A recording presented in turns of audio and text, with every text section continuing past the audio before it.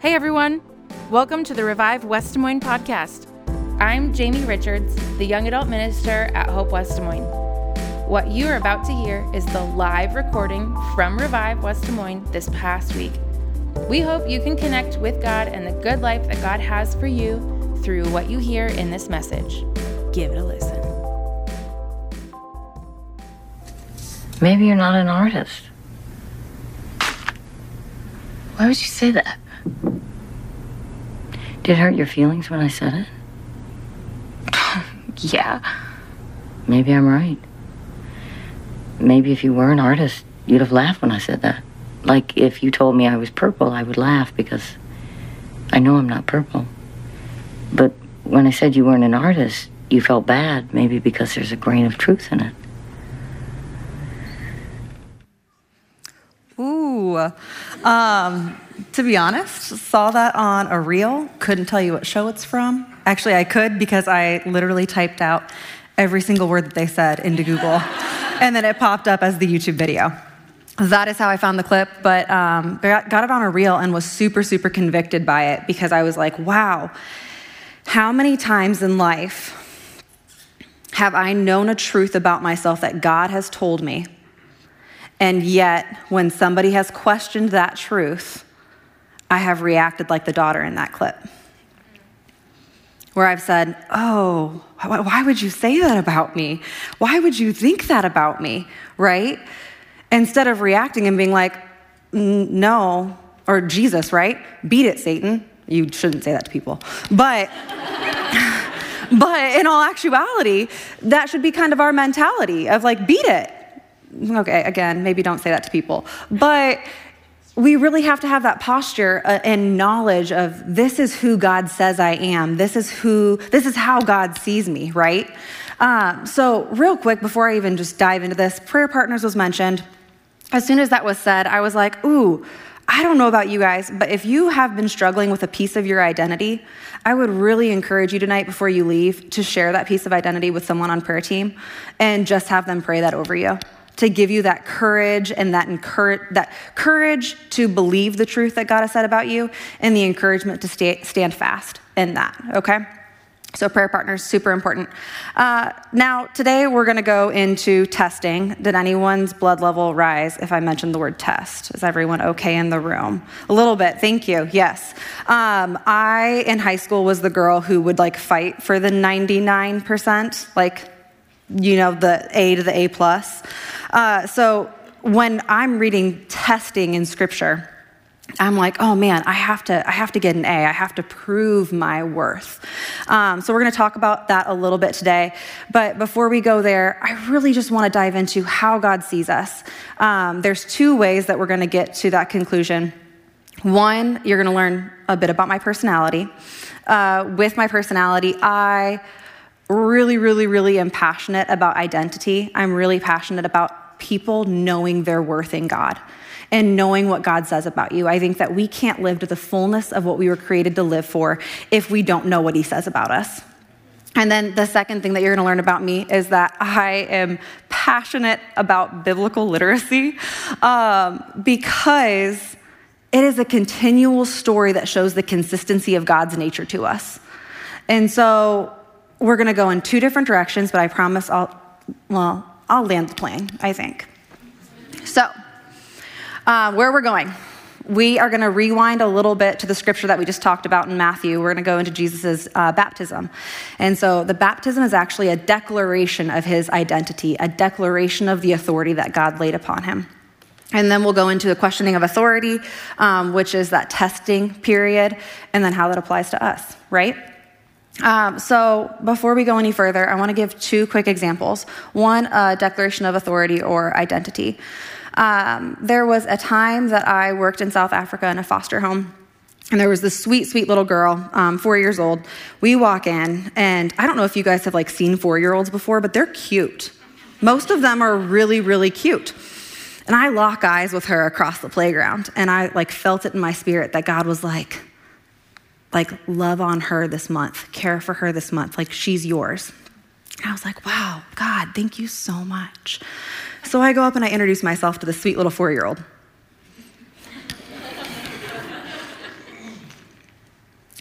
I cannot tell you the number of times I heard the phrase, Mogan, you naughty, the month that I was with her. Like, the group of people that I was serving with would say that to me as a joke. Like, anytime I would like mess up or like spill milk or something, anytime I would do something like that, they'd be like, Mogan, you naughty. This little girl, that was her go-to if she didn't get her way, was that you were a naughty person if you don't do the right thing based on my reality. That had become a part of her identity. And so for that whole entire month, I sat with her and I would say, all right, Anna, who are you? What are you? And I let her pick. She picked 3 words. She said, I am good, I am kind, and I am beautiful. So every day we'd practice those. We'd practice those in the morning, afternoon, evening, before she went to bed. And as we practiced those, I actually saw a shift in her personality. Because what had happened is we had taken truths about her and made them a prominent part of her life, of her self-talk, to the point where she no longer saw herself as naughty, and therefore her behavior didn't reflect that identity. So I share that as a piece because, again, it just goes back to how God sees you. If we know what God says about us, if we know the truths about him, when the testing comes, we can stand firm in that truth. The other piece that I want to go into, I am a sorority woman. I was in a sorority at Iowa State, and something that I found when I was expressing my passion about knowing the Word of God, knowing the full story, is that there is something in Greek life and even in churches that we call tradition, right? How many of you guys have traditions in your life? Could be from Greek life, could be from Christmas, could be from church, right? We all have traditions. How many of you have ever shared said tradition with a friend or a family member, and they've said, you do what? Yeah, that happens. The worst, though, is when they say, you do what? And you're like, not everyone does that. That's not normal. Because you don't actually know where it originated. You don't know the why behind your action. Knowing scripture, the reason I brought up Greek life is because that tradition, if we don't know the root of the tradition, then we can't actually tell the narrative. Okay? So just giving 2 backstories for baptism, questioning of authority, and then what that means for us. Now, like I said, I kind of geek out on this stuff.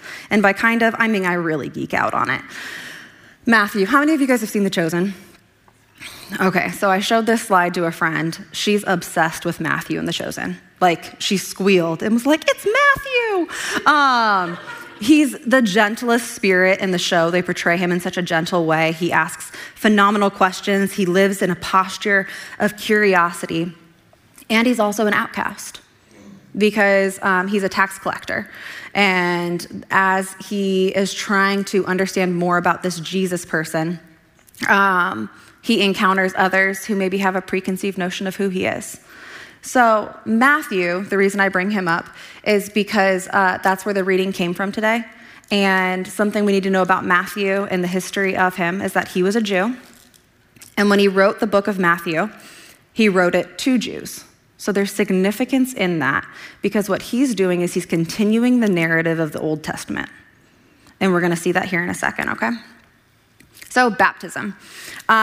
In Scripture, there is a moment that a dove comes down from heaven, lands on Jesus. He's in the Jordan River, and he is baptized. And this idea of baptism is something that we still practice today. But what I really want to hit home with baptism in this moment is just that declaration of identity. So again, just out of curiosity, hands in the room, how many of us have been baptized? How many of you, while you were baptized, took time to reflect on who God says you are? Good, awesome. If you haven't had that opportunity, you don't need to go get a swimming pool or a bathtub or anything. You don't have to go re-immerse yourself. But I would encourage you. What is that declaration It's your heart posture towards God, saying, I want to look a lot more like you, and also his reflection of you into the world. So, God, who do you say I am? What have you called me to do in this space? So, like I said, I geek out on this stuff. I can't take credit for this. This is Marty Solomon. He has an incredible podcast, Bema Podcast. But what he did was he went through all of Scripture and kind of found patterns throughout Scripture that help us grasp like the continuation of a story, okay? So we're gonna have a pattern here: chaos, water, spirit over the water, God speaks, testing. Where is the first place you see that in Scripture? Genesis. Good. There's a few in Genesis. Where is like the very first time? Genesis 1, yes, Genesis 1:1. There is chaos in the world, and the Spirit hovers over the water. God speaks, and creation comes into being. God then speaks directly to his joy, pride and joy, Adam and Eve, and he speaks into them and gives them a directive. He speaks identity into them. This is what you guys will get to do as image bearers of me into the world. And so he speaks that. It is an invitation for them to live in partnership with him. It's an invitation for them to work together and to do what they're called to do. And then the test comes, right? There is a tree placed in the garden, and there's that temptation to take the fruit and become God to themselves. And they take that temptation. Second time in Scripture that you see chaos, water, spirit of the water, God speaks, testing. It's still in Genesis. Noah, yeah, exactly. There is chaos. God literally is looking at the world and he's like, it is evil. Like we're done. And he speaks to Noah, says, hey, you know what? I see goodness in you. I think we can give this another go. So go ahead, jump on a boat that I'm gonna tell you how to make. And when I tell you to, step off the boat and enter into a new creation. And so Noah steps off the boat, God speaks into this new creation, and Noah is tested. Noah is he makes himself a vineyard, has a little bit to drink. And when he wakes up, he makes a decision after something really, really awful happens to him to say that I'm going to take justice into my own hands and I'm going to curse my son for what he has done to me, versus allowing that authority to rest in God still. So he's tested, doesn't quite pass the test. There are several other examples in Scripture that go through this. In fact, I had kind of talked through this with two other people just today, and one person was like, that happened to David. And I was like, it did? And then somebody else was like, that happened to Ezekiel. And I was like, tell me more. What? So again, just that posture of continuing to learn, but also knowing the narrative is just so important because you see these cycles throughout Scripture. And so the one that we're going to focus on, the one that leads us into Jesus's temptation in the desert, is actually Israel. So chaos. They just left Egypt. Kind of chaotic. I don't know if any of you have moved, but chaos. So they are packing up, heading out of Egypt, and they encounter a body of water. What do they encounter? Red Sea, yes. The Spirit of God hovers over the water. Whoosh, right? Water separates. God speaks, tells them to go, and they enter into the desert where they experience testing. So again, I asked this earlier. I'm not sure everyone was honest in the room because I think I only raised my hand, but does testing bother anyone? Yes. Okay, there we go. Or even like work reviews. I feel like that's more our age group, right? Like you're at work and your boss is like, hey, we need to talk. And you're like, about what? Testing doesn't always feel good. And the reason I really want to hone in on this in that continuation of the story is that God's heart is not to evoke fear in you. God is not leading you into your desert season for you to prove something. I want to say that again. God is not leading you into your desert seasons for you to prove something.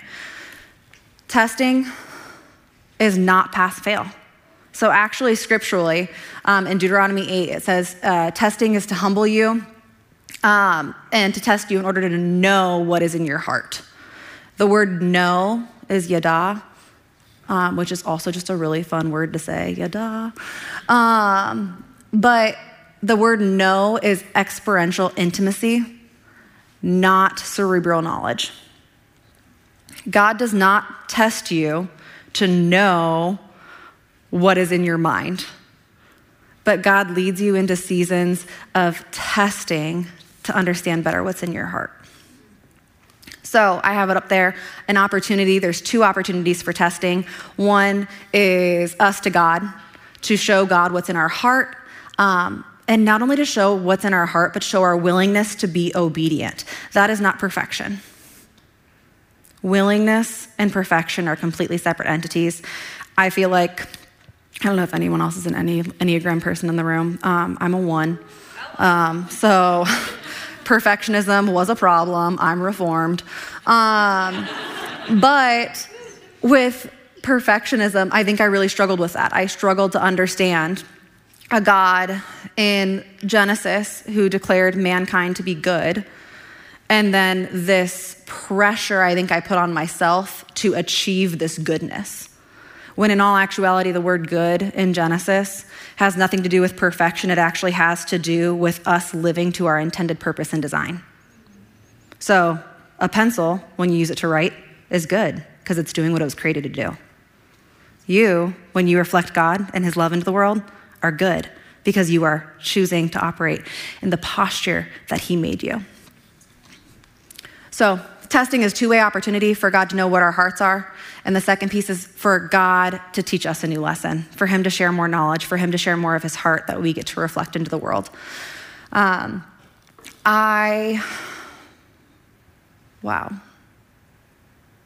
Yeah, this just feels really important to me that we grasp this, that God doesn't test us to prove a point. He actually, here it is. I have a nephew, and I don't know if anyone else is an aunt or an uncle in the room, but we tend to be obsessive people. Literally, like the new human enters the family, and I can guarantee all of you that are aunts and uncles have at least 47 photos of that individual on your phone, and they've only existed for 23 days.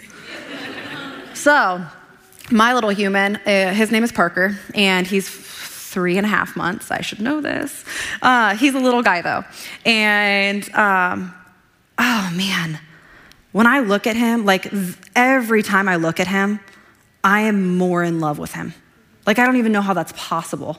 And I'm not even his mother. Like, that says something, people. But I look at him and I'm like, oh my gosh, like you are perfect. In not a way that you have to be perfect, perfectionist, but in a way that you're just so good. You're so good. Sometimes when Parker and I get to hang out, I test him. Bear with me. Remember what testing means. I put the little guy on his tummy for tummy time because he has to work on his neck muscles and he has to stretch and he just has to be cute. But I lay him on the floor for tummy time and I set some toys just out of reach, not because I'm going to test him for pass fail. I'm never going to look at a 3-month-old and be like, well, guess you don't get to have that toy now. No, gosh, heavens no. And if any of you do that, let's talk, because that's just, give the children the toys. Anyway, toys just out of reach. I'm not testing him on pass fail. I'm not going to look at him ever and be disappointed because he couldn't reach the toy at 3.5 months. I am in awe that he is moving his neck around. I am excited for when he reaches his hand out for the first time and touches that toy. I am overjoyed when he starts to giggle and when he starts to roll over because I see the potential that he carries and I put him in a position of testing for him to realize his potential and encourage him in it, right?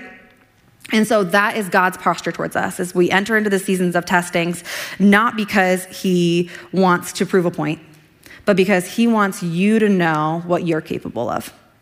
He wants you to know what you were designed for.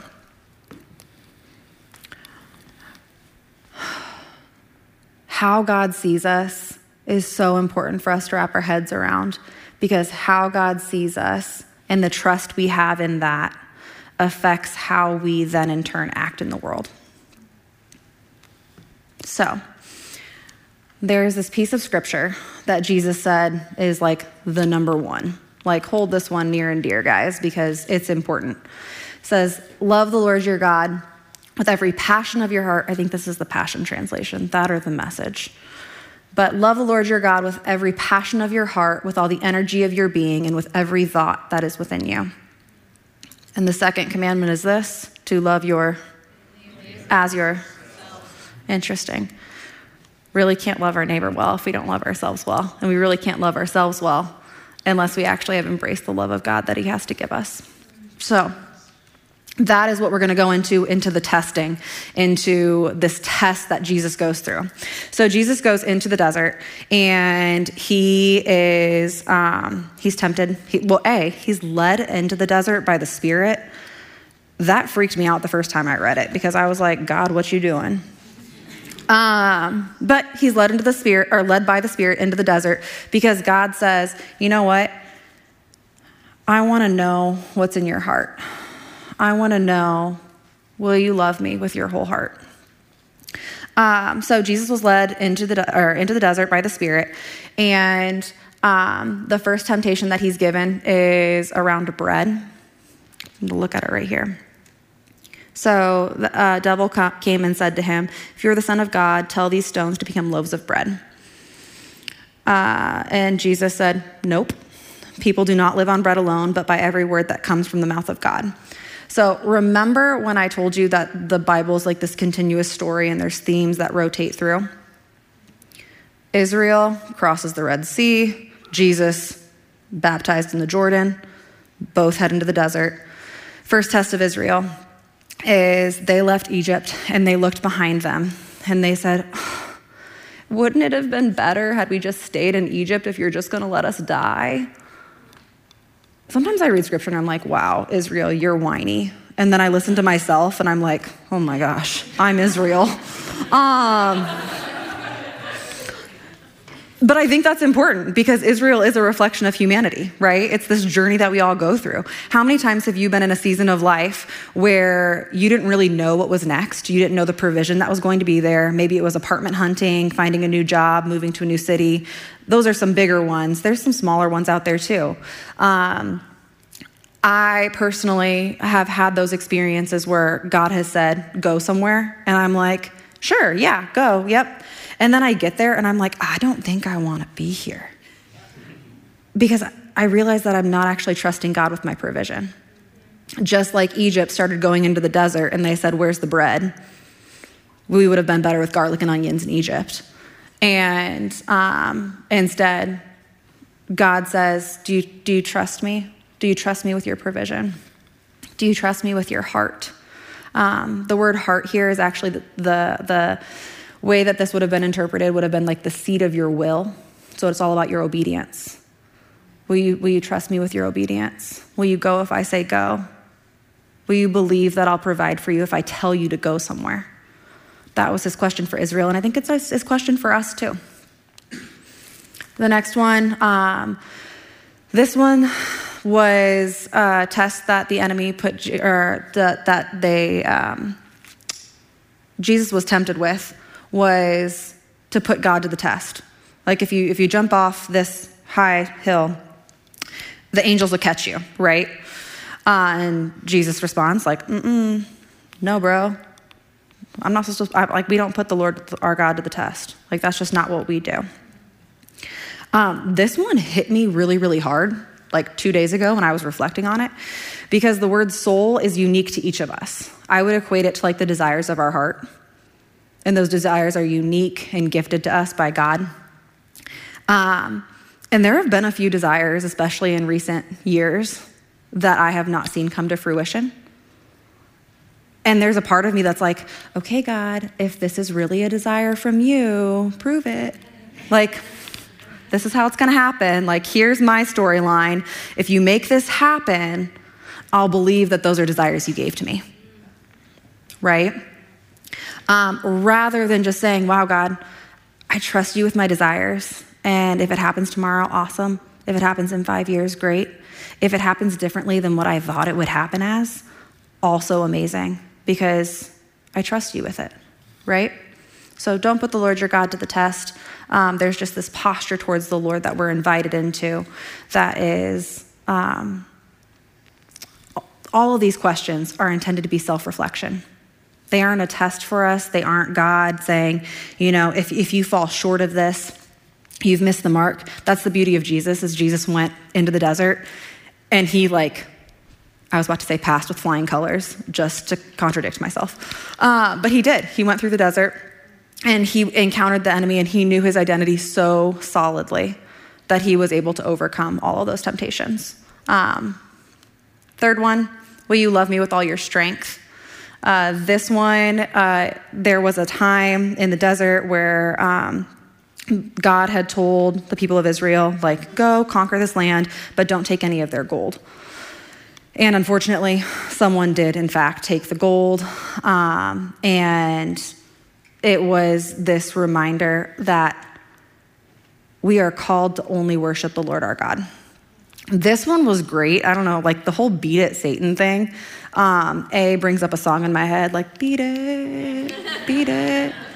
That's what came to mind, actually, which would be really great if Jesus broke out into that song while looking at the enemy. That'd be cool, but maybe it happened that way. I don't know. But will you love me with all of your strength? The word strength here is your life essence, your being, your posture, your action in the world. Will you choose to love the Lord your God with all your strength? Will you posture your heart towards him in such a way that you'll reflect him so well into the world that people will see him through you? That's the invitation there. So we had 3 invitations from God. Will you love me and trust me with the circumstances of your life and the provision I want to give you? Will you love me and trust me with the desires I've planted in your heart and that I will bring them to fruition? And will you love me and trust me with the strength of your being? Will you step into the identity that I've given you? Will you recognize the goodness that I've placed in you that I really want to be reflected into the world, especially today, especially in the world we live in today? So last part real quick, you and me, I feel like we've hit the nail on the head. But how do we follow Jesus? How do we look more like him? I'm going to use Parker as an example again, because like I said, good aunt, so I've got to talk about him at least twice. Parker knows his mom's voice now because of the amount of time that she spends talking to him. She sits and she smiles and she says, "Oh, you're so good. Oh, you're so kind." How a 3-year-old or a 3-month-old can be kind, I don't know, but we're just ingraining it in him now. You're so kind. You're so gentle. Oh, you're so funny. He is. Parker is learning his mom's voice. He's learning her words so that one day when he's out at the playground and my sister Kinsey yells, "Hey, Parker, time to head home." His head shoots up. He makes eye contact across hundreds of children. He's like, "Mom's calling," right? He'll know her voice. He'll know it so well that he can pick it out in a sea of voices and know that it's hers. And the last one is live by his word and his voice. As he grows, my prayer for my sister, for my nephew, for all of us, is that as we learn God's voice and his word, as we know that voice as it speaks to us, it'll start being reflected in the choices that we make. It'll start being reflected in the way that we posture ourselves towards one another and the love that we have for our neighbor. That someday when Kinsey says, "Hey, don't cross the street there," Parker won't think twice. He'll just say, "Oh, okay," because I trust the voice. I'm living by what the voice is telling me to live by. So ultimately, guys, the Bible's one big story, and our invitation is just to trust it. So thank you so much.